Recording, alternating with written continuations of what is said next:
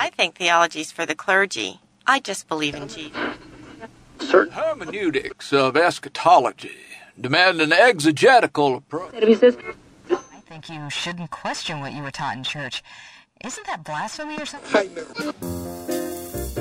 Hello, friends. Welcome to Theology Unplugged.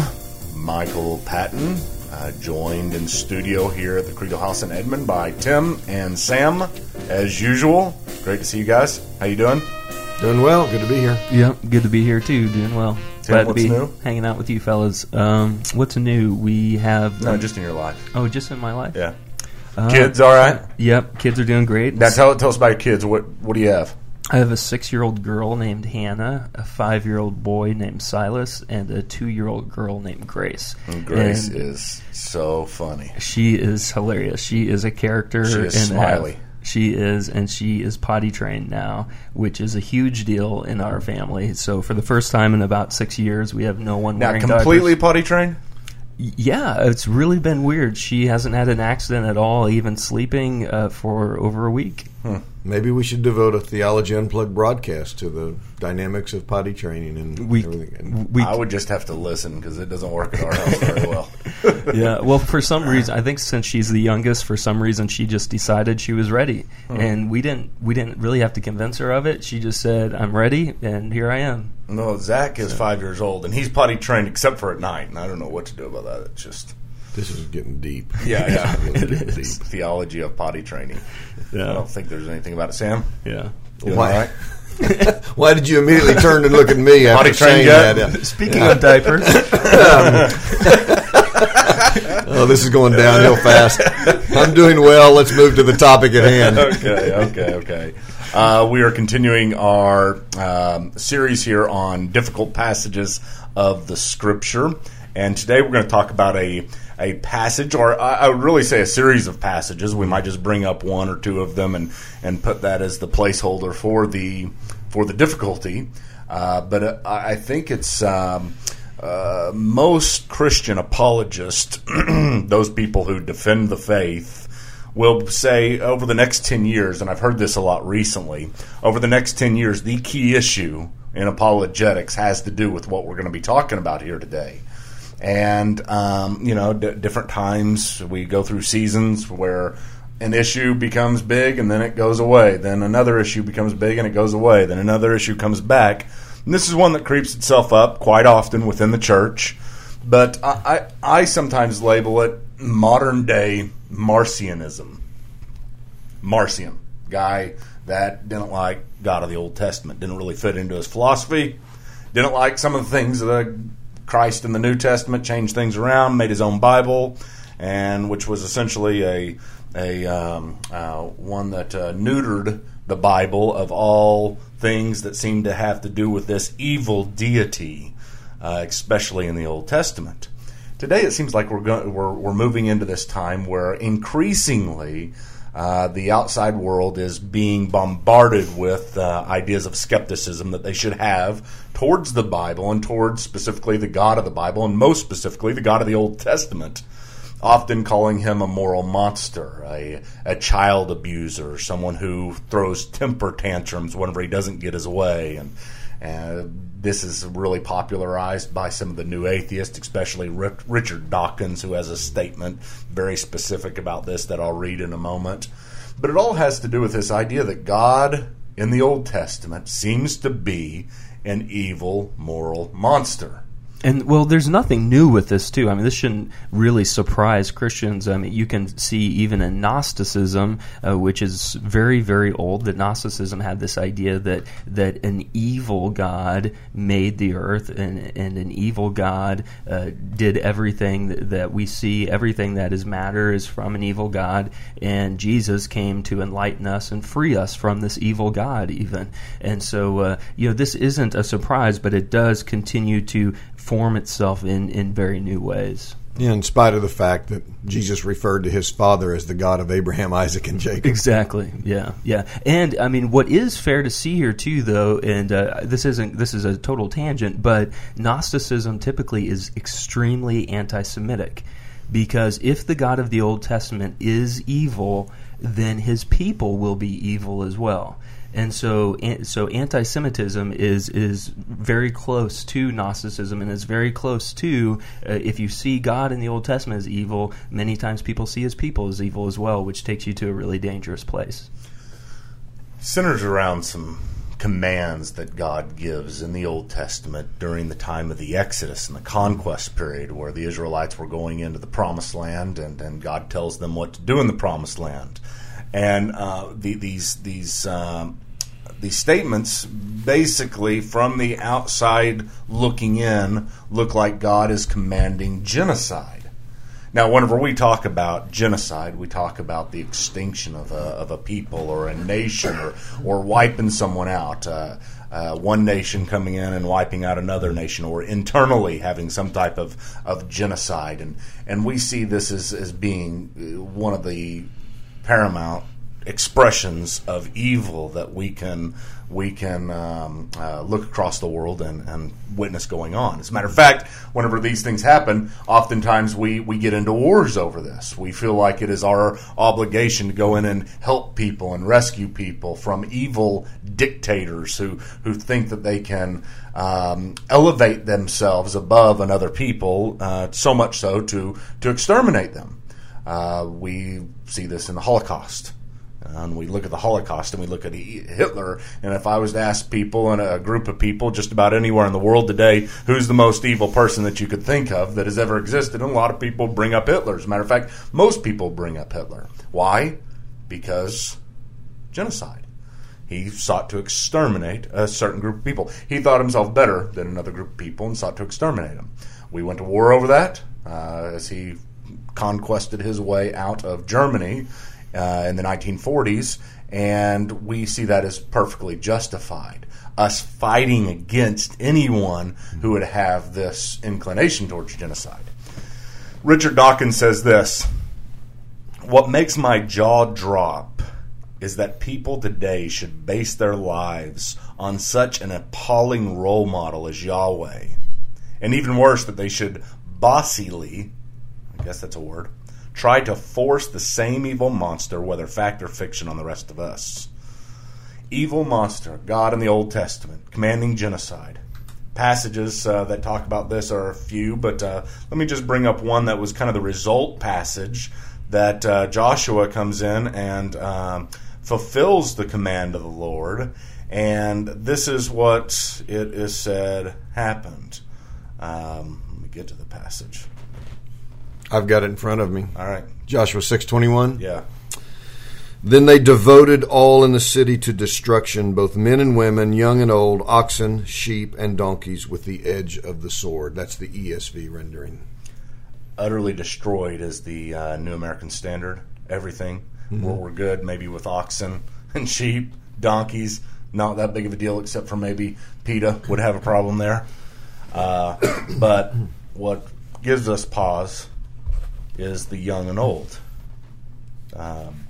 Go in and destroy everything in the city, everyone in the city. Everything that has breath is a word used. Everything that breathes. Don't leave anything breathing, God says. And so it seems to be that we have the situation in the Bible, in the Old Testament, where God commands the Israelites to go into Canaan and kill everything. Men, women, children, baby, nursing babies, everything else. I remember John Hammond talking about this at Dallas Theological Seminary, and he had a way of escalating issues a little bit more, and very descriptive about how they may kill the children. You know, and that was the first time I really ever thought about it once he got descriptive on how do you kill a child. You know, how do you kill a nursing baby? And that was his statement. And, you know, he kind of left it at that, didn't offer any solutions. But is this a problem passage? Why do we bring it up, Sam? Well, certainly, as you read the text, as we have just in two different translations, it does pose a problem. The question is, what does the text mean? Is it saying what we in 21st century America think that it is saying? And there are some who've argued that, in fact, that is not what God commanded, and they give several reasons for it. For example, they'll say, and, you know, we've talked about Paul Copin's book, Is God a Moral Monster? And Paul, in his book points out that there was stock stereotypical language used in the time of the Old Testament that meant wholesale destruction or widespread killing that did not necessarily entail the slaughter of every single man, woman, and child. In other words, it's simply Old Testament language that means they want a decisive victory. Go in and defeat the enemy. And in order to express that notion, they use this rather universal terminology, but it wasn't intended to be pressed literally. And one of the ways in which he tries to demonstrate that that is the case is that he points out... Paul Copan? Yes, what Paul Copan points out. And a very interesting passage. This is just one example. In Joshua 11, a little bit later, we read in verses 14 and 15 that... let me just read it. But every man they struck with the edge of the sword until they had destroyed them, and they did not leave any who breathed. Just as the Lord had commanded Moses his servant, so Moses commanded Joshua. And so Joshua did. He left nothing undone of all that the Lord had commanded Moses. Now, just basic logic here tells us something. If God commanded Moses to do the same thing that he's now commanding Joshua, then if Moses obeyed God's command, and the text says he did, there wouldn't be any Canaanites left for Joshua to kill. If he had extinguished every single living, breathing soul, then who is it that remains for Joshua to kill? And there are other examples in Joshua and Judges where subsequent to the time that Joshua fulfilled and obeyed the command and in fact utterly destroyed all, as the text says, you read about these people still in existence. In fact, God continues to say, hey, don't intermarry with them. But how could they even be there to intermarry with if Joshua had in fact done what God told him to do? And the text says he did. So the point is, the texts are not commanding a universal slaughter of every man, woman, and child. And Paul Copan's argument is that when you look more closely, that what these texts are telling Joshua to do, and saying that this is likewise what Moses did, is to destroy all the combatants. In other words, the ones that they killed were those who actually engaged in battle with them. They were enemy combatants, which, you look today, we engage in, let's go back to Vietnam or World War II, and that was the responsibility of the Allied soldiers in World War II and the Americans in Vietnam, is to kill the enemy combatants. Now, granted, there were instances, as we know, in Vietnam where soldiers took it upon themselves to slaughter villages of women and children. And, of course, many of them were brought to trial for war crimes. So the argument is that when you read the text more holistically, you see that, in fact, those who were devoted to destruction were the military enemies of Israel, and that these texts should not be understood to encompass all women and children as well. Now, that's one way of addressing it.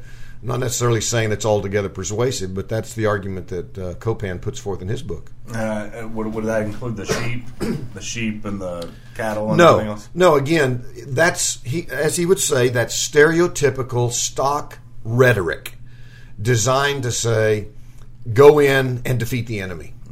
And it lists all of the livestock and all of the potential human beings who might exist as a way of communicating the idea of defeat the enemy. Be successful, be pervasive in your subjugation of the enemy. But whether or not it's to be pressed in a strictly literal way to mean that if you see a little goat running down the street, you got to take out your sword and kill it, that's another matter. Yeah. I think, too, there's a sense of wondering. I mean, there is a part in all of us that says that's unjust to wipe out everybody. Let's say that. I think Sam has provided a well-reasoned idea of how we could get to where infants were not killed. But our fight against this, though, is an idea that somehow we're more just than God is, and that somehow we understand things better than God does. And I think if you're not...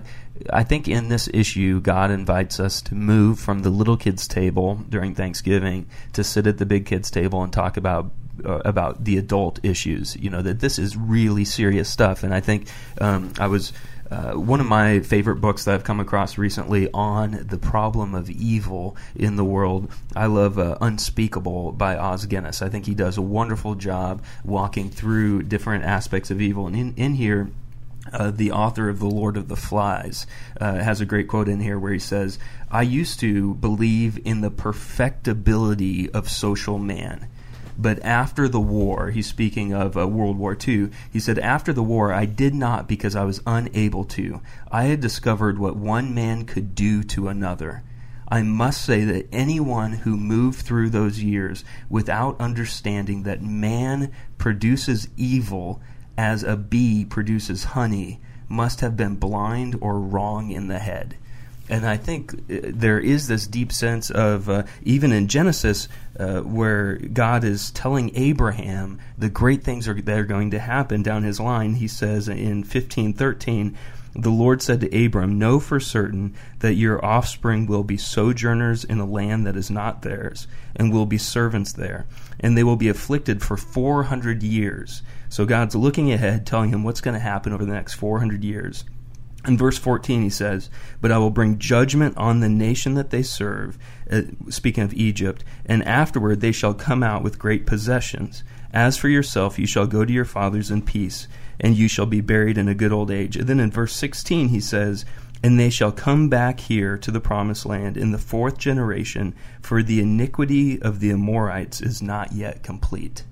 And so he's even foreshadowing how evil these people are that are going to be called to be exterminated. And so it's not like God is going into this land where everyone is living in a utopian society and because he's a moral monster says let's kill them all. He's entering into a very evil area where archaeologically we have found evidence of child sacrifice and different things that a society is doing. And he is saying their time has come. They've had every chance to repent. Centuries. Yeah, exactly. So, when Joshua finally entered into the land, this was after centuries of divine long-suffering. And Tim, you mentioned their wickedness. The depravity of the Canaanites was unprecedented. Yeah. When you read, for example, in Leviticus of why God told the Israelites to avoid this practice and that practice, it's because he's contrasting that with what the Canaanites did. Don't be like them. Mm-hmm. The child sacrifice, the bestiality, the temple prostitution, the corruption of these people was pervasive. And one other thing to remember, in Deuteronomy chapter 9, it's very interesting when God is speaking to Moses and the people, telling them about when they go into the land to dispossess the Canaanites. He says, "Do not say in your heart, after the Lord your God has thrust them out before you, do not say this, it is because of my righteousness that the Lord has brought me in to possess this land. But it is because of the wickedness of these nations that the Lord is driving them out before you. Not because of your righteousness or the uprightness of your heart are you going in to possess their land, but because of the wickedness of these nations, the Lord your God is driving them out before you." So, if anybody has this idea that Israel did this because of a sense of moral superiority, God is saying, don't you dare say that. In fact, God says, if you end up doing the practices of the Canaanites, I'll bring the same judgment against you that I'm now bringing against them. So it wasn't because of the moral superiority of Israel, as if they thought, well, we're good and they're evil. Mm-hmm. It's just that the evil of the Canaanites was so far off the charts that it was almost beyond comprehension. Exactly. I mean, imagine we look from afar at terrorist groups like Al-Qaeda, and we look from a distance, and we, being people who seek for justice, say justice needs to be done in that area. And we only see it from the news area. God sees it from the hearts of those people. He is on the ground there. He knows that situation intimately. And he knew that situation intimately at that time as well. He knew the hearts of all people, and he knew what would happen if these people were able to continue ruling that area of the world. And so we can look and say that's unjust, but I think if we put him on the stand, he could very quickly dismantle our lack of seeing what he sees and knowing what he knows. you had talked about the idea of them it being inconsistent for us to say that they really actually did utterly destroy them. And there's other commands about this as well, or admonishments where God says, be kind to the foreigner in your land, because you were in the land of Egypt, and remember, how you were treated. Be kind to them. If we utterly wiped them out, the foreigners are not in the land anymore. There does seem to be some stuff about intermarriage, not intermarrying them, so I don't know if that would contribute to the prolonged genocide if they did stay in there but don't marry them or let them flourish within your nation, or let them exist or let them convert, maybe it might be. However, is this, when we look at this, isn't there a significant difference when we talk about Hitler coming in and wiping out someone, and God making a judgment in such a way that I think absolutely. Hitler was unjust. Hitler did the things that he did not out of an all-knowing justice. He did wickedness. It's basically saying, is there a difference between good and evil? And if you say, well, every person can just do whatever, and Hitler just happened to be the king of the mountain, and so good for Hitler because he won or something. But instead, I think you do look at what constitutes good and what constitutes evil, and so you could say, well, anyone who kills someone is evil. Well, that's not necessarily true, because you can have a Supreme Court justice who who looks at the evidence and sees if there is guilt or innocence, then rightly decides that this is a guilty person and sentences them to death, and that is a just thing. And people will look at that Supreme Court justice and say they have kept the peace. They have done what is just. But then if Hitler moves in and someone dies as well as a result of him, you examine his motives, why he did what he did. Were those people guilty or were they innocent? And we say those people were innocent. His actions were not just. They were evil. And it's interesting in Joshua, for example, how God sets the stage through Joshua early on in the book for what happens later.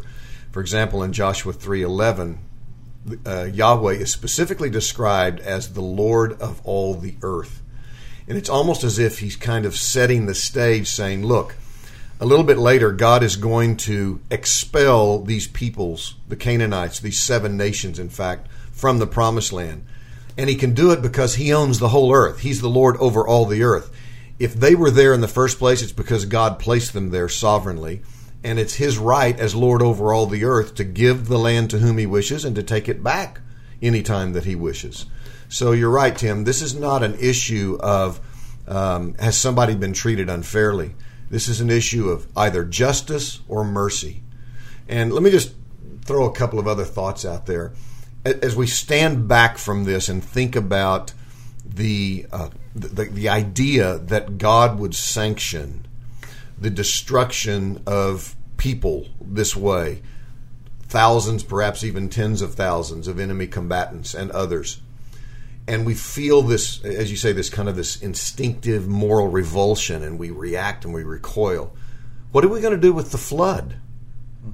In the flood of Noah, all the inhabitants of the earth except for 8 people were wiped out. So if you have a problem with what God does in Joshua, you're going to have a problem with what God did in the flood. Now let's expand that even more. What about the end of history? What about hell? Is it really that big of a surprise to us that God occasionally does in history what we know he's going to do at the end of history? At the end of history, he's going to destroy and judge and separate from himself forever the wicked. So the fact that God would do that in this kind of expression within history really shouldn't cause us that much of surprise. Well, it's really a smaller pill to swallow, what we're talking about, as compared to the ultimate judgment that's coming, right? Right, exactly. And then one other thing, and this is probably, and Tim's already touched on this, but this is the one thing that helps me more than anything else as I reflect on it. We come to these passages of Scripture, and we read them operating out of the most oftentimes unconscious assumption that God owes us life, that somehow God is indebted to us to keep us alive and to give us good things to experience and to sustain us for the duration, 80, 90, 100 years. The fact is, the only thing that God owes us is death. We forfeit any claim on life at the first sin we commit. We immediately become liable to judgment. We commit cosmic treason, as R.C. Sproul has said it, the first transgression of which we are guilty. The fact that anybody continues to live is an expression of divine mercy. So I would say this, and this may sound a little bit shocking to some, but I'm going to say it anyway. What we ought to be shocked by isn't death, but life. What ought to surprise us isn't so much that the Canaanites were wiped out, but that God allowed them to live as long as He did. The only thing that we are deserving of is death and eternal damnation, and it is the sheer mercy of God that we continue to live, and even a greater, unimaginable expression of mercy that He actually acts through Jesus Christ to give us eternal life. If we ever read the Bible thinking that that is a debt God is paying or that He owes it to us, we've turned the Bible on its head. We have completely distorted the biblical picture of God and of redemption. Because we like everybody to live to the age 100 years old. At least that's what it is today. Or 70 to 100 years old. and I tell my wife this, and I've told my congregation at Bridgeway this. I say, look, folks, and I preached this not too long ago. I said, look, I'm 61 years old. If I drop dead of a heart attack while I'm speaking to you or sometime in the coming days, don't you dare accuse God of injustice. You get on your knees and you praise Him that He allowed this scurrilous sinner to live 61 years longer than he deserved. And I mean that seriously. But we don't typically think of life and death in those terms. We think of, well, God owes me life, liberty, and the pursuit of happiness. Well, no, He doesn't. He owes me damnation, and guess what? He hasn't given it to me, and He never will, because He poured it out upon His Son. Exactly, which is why He offers His Son to you for life, for liberty, that you'd be free in Christ, and that He would lead you safely home. I mean, that is the scandal in all of this conversation is the scandal of the grace that God gives us in Christ. I mean, that truly is the great scandal. And I really think, you read Dawkins, and if he were here and I could press the point, I really think that people such as that are operating under the assumption that if there is this God that Christians claim exists, that He is in our debt, that He's there to serve us, that He owes us good and great life. And so Dawkins looks at all the evil in the world and he says, well, either God doesn't exist, or if He does, He's a moral monster. And I say, no, He does exist, and we are moral monsters. Exactly. Yeah, when the London Times, I think, put out a thing that says, what is wrong with the world? And they just did an open call to say, what is wrong with the world? And they got all these responses, but G.K. Chesterton gave the one response that he sent in 2 words, I am.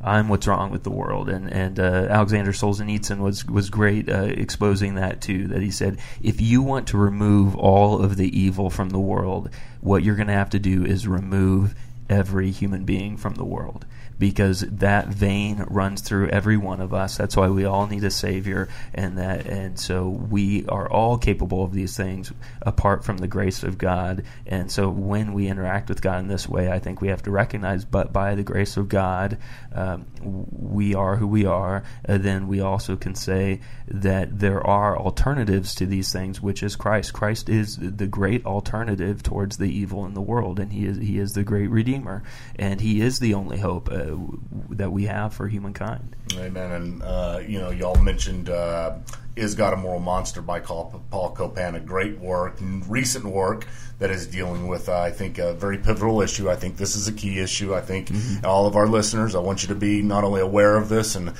through this broadcast, but follow up on this because this is the types of things that are going around, and they are soundbite polemics against Christianity that are effective to a lot of people, and we need to be able to answer them. Yeah, and that book, I had it on my top 10 list for the year it came out. It doesn't mean that we necessarily agree with every interpretation he provides, but he goes far beyond just the issue of the slaughter of the Canaanites. He addresses a multitude of so-called problems in the Old Testament that you scratch your head like, why would God give Israel all these bizarre laws? And so many other things about, what about slavery? What about the treatment of women? And so when people read the Old Testament, they scratch their heads about that. Copan does a great job in explaining that in a very, very clear way. It's an excellent book. He has a great chapter on Abraham supposedly killing Isaac as well. That's a good topic too. And I mentioned the book too, but I want to put another plug in for Os Guinness's book Unspeakable. One of the aspects that I really like about this book too is that Guinness goes into what do all the other world religions believe about evil and how we interact with evil as well. And I think he makes a very convincing argument that the most rational, reasonable processing of evil is the one that God has given us through His Word. Well, good. And there's one more I'll plug. Is God Behaving Badly by David Lamb. I don't know David Lamb is the first book I've ever read by him, but dealing with the issue, same thing that Paul Copan deals with of God in the Old Testament. I think it's more in a way that is maybe more pastoral rather than academic. Paul Copan is very academic, reference type work and digging into the individual passages. But this goes in quite a bit into recognizing the grace of God in the Old Testament first and preempting all of this, understanding, like Sam was talking about earlier, how much grace prevails in the Old Testament and our perspective needs to change. And I just throw in another work, an older work that is very helpful is R.C. Sproul's book, The Holiness of God. Excellent treatment of these issues as well, and reminding us that what we find, in fact, in the Old Testament is a remarkable expression of leniency and grace. And he basically turns people's conception of God on its head in addressing this problem. It's an excellent treatment of it. All right, guys. Well, we hope you enjoyed this broadcast and dealing with problem passages. Next week we will come back together and take another one on, right, guys? Romans chapter 9. Romans 9. Is that it? Mm-hmm. Not the whole thing, right? Not the whole thing. Okay. Jacob I loved, but Esau I hated. Does God hate people? Don't look at me when you ask that question. All right. Well, I'll look at you next week. Until then. You've been listening to Theology Unplugged. Visit our iTunes page by searching Theology Unplugged at the iTunes Store. All episodes are available as free downloads. Theology Unplugged is made possible by Reclaiming the Mind Ministries. Reclaiming the Mind Ministries is a listener-supported ministry. If you've enjoyed this session or benefited from it in any way, do consider partnering with us. For information on how to become a ministry partner and for a complete listing of ministry resources, visit the RMM homepage at www.reclaimingthemind.org. Thank you for listening, and God bless.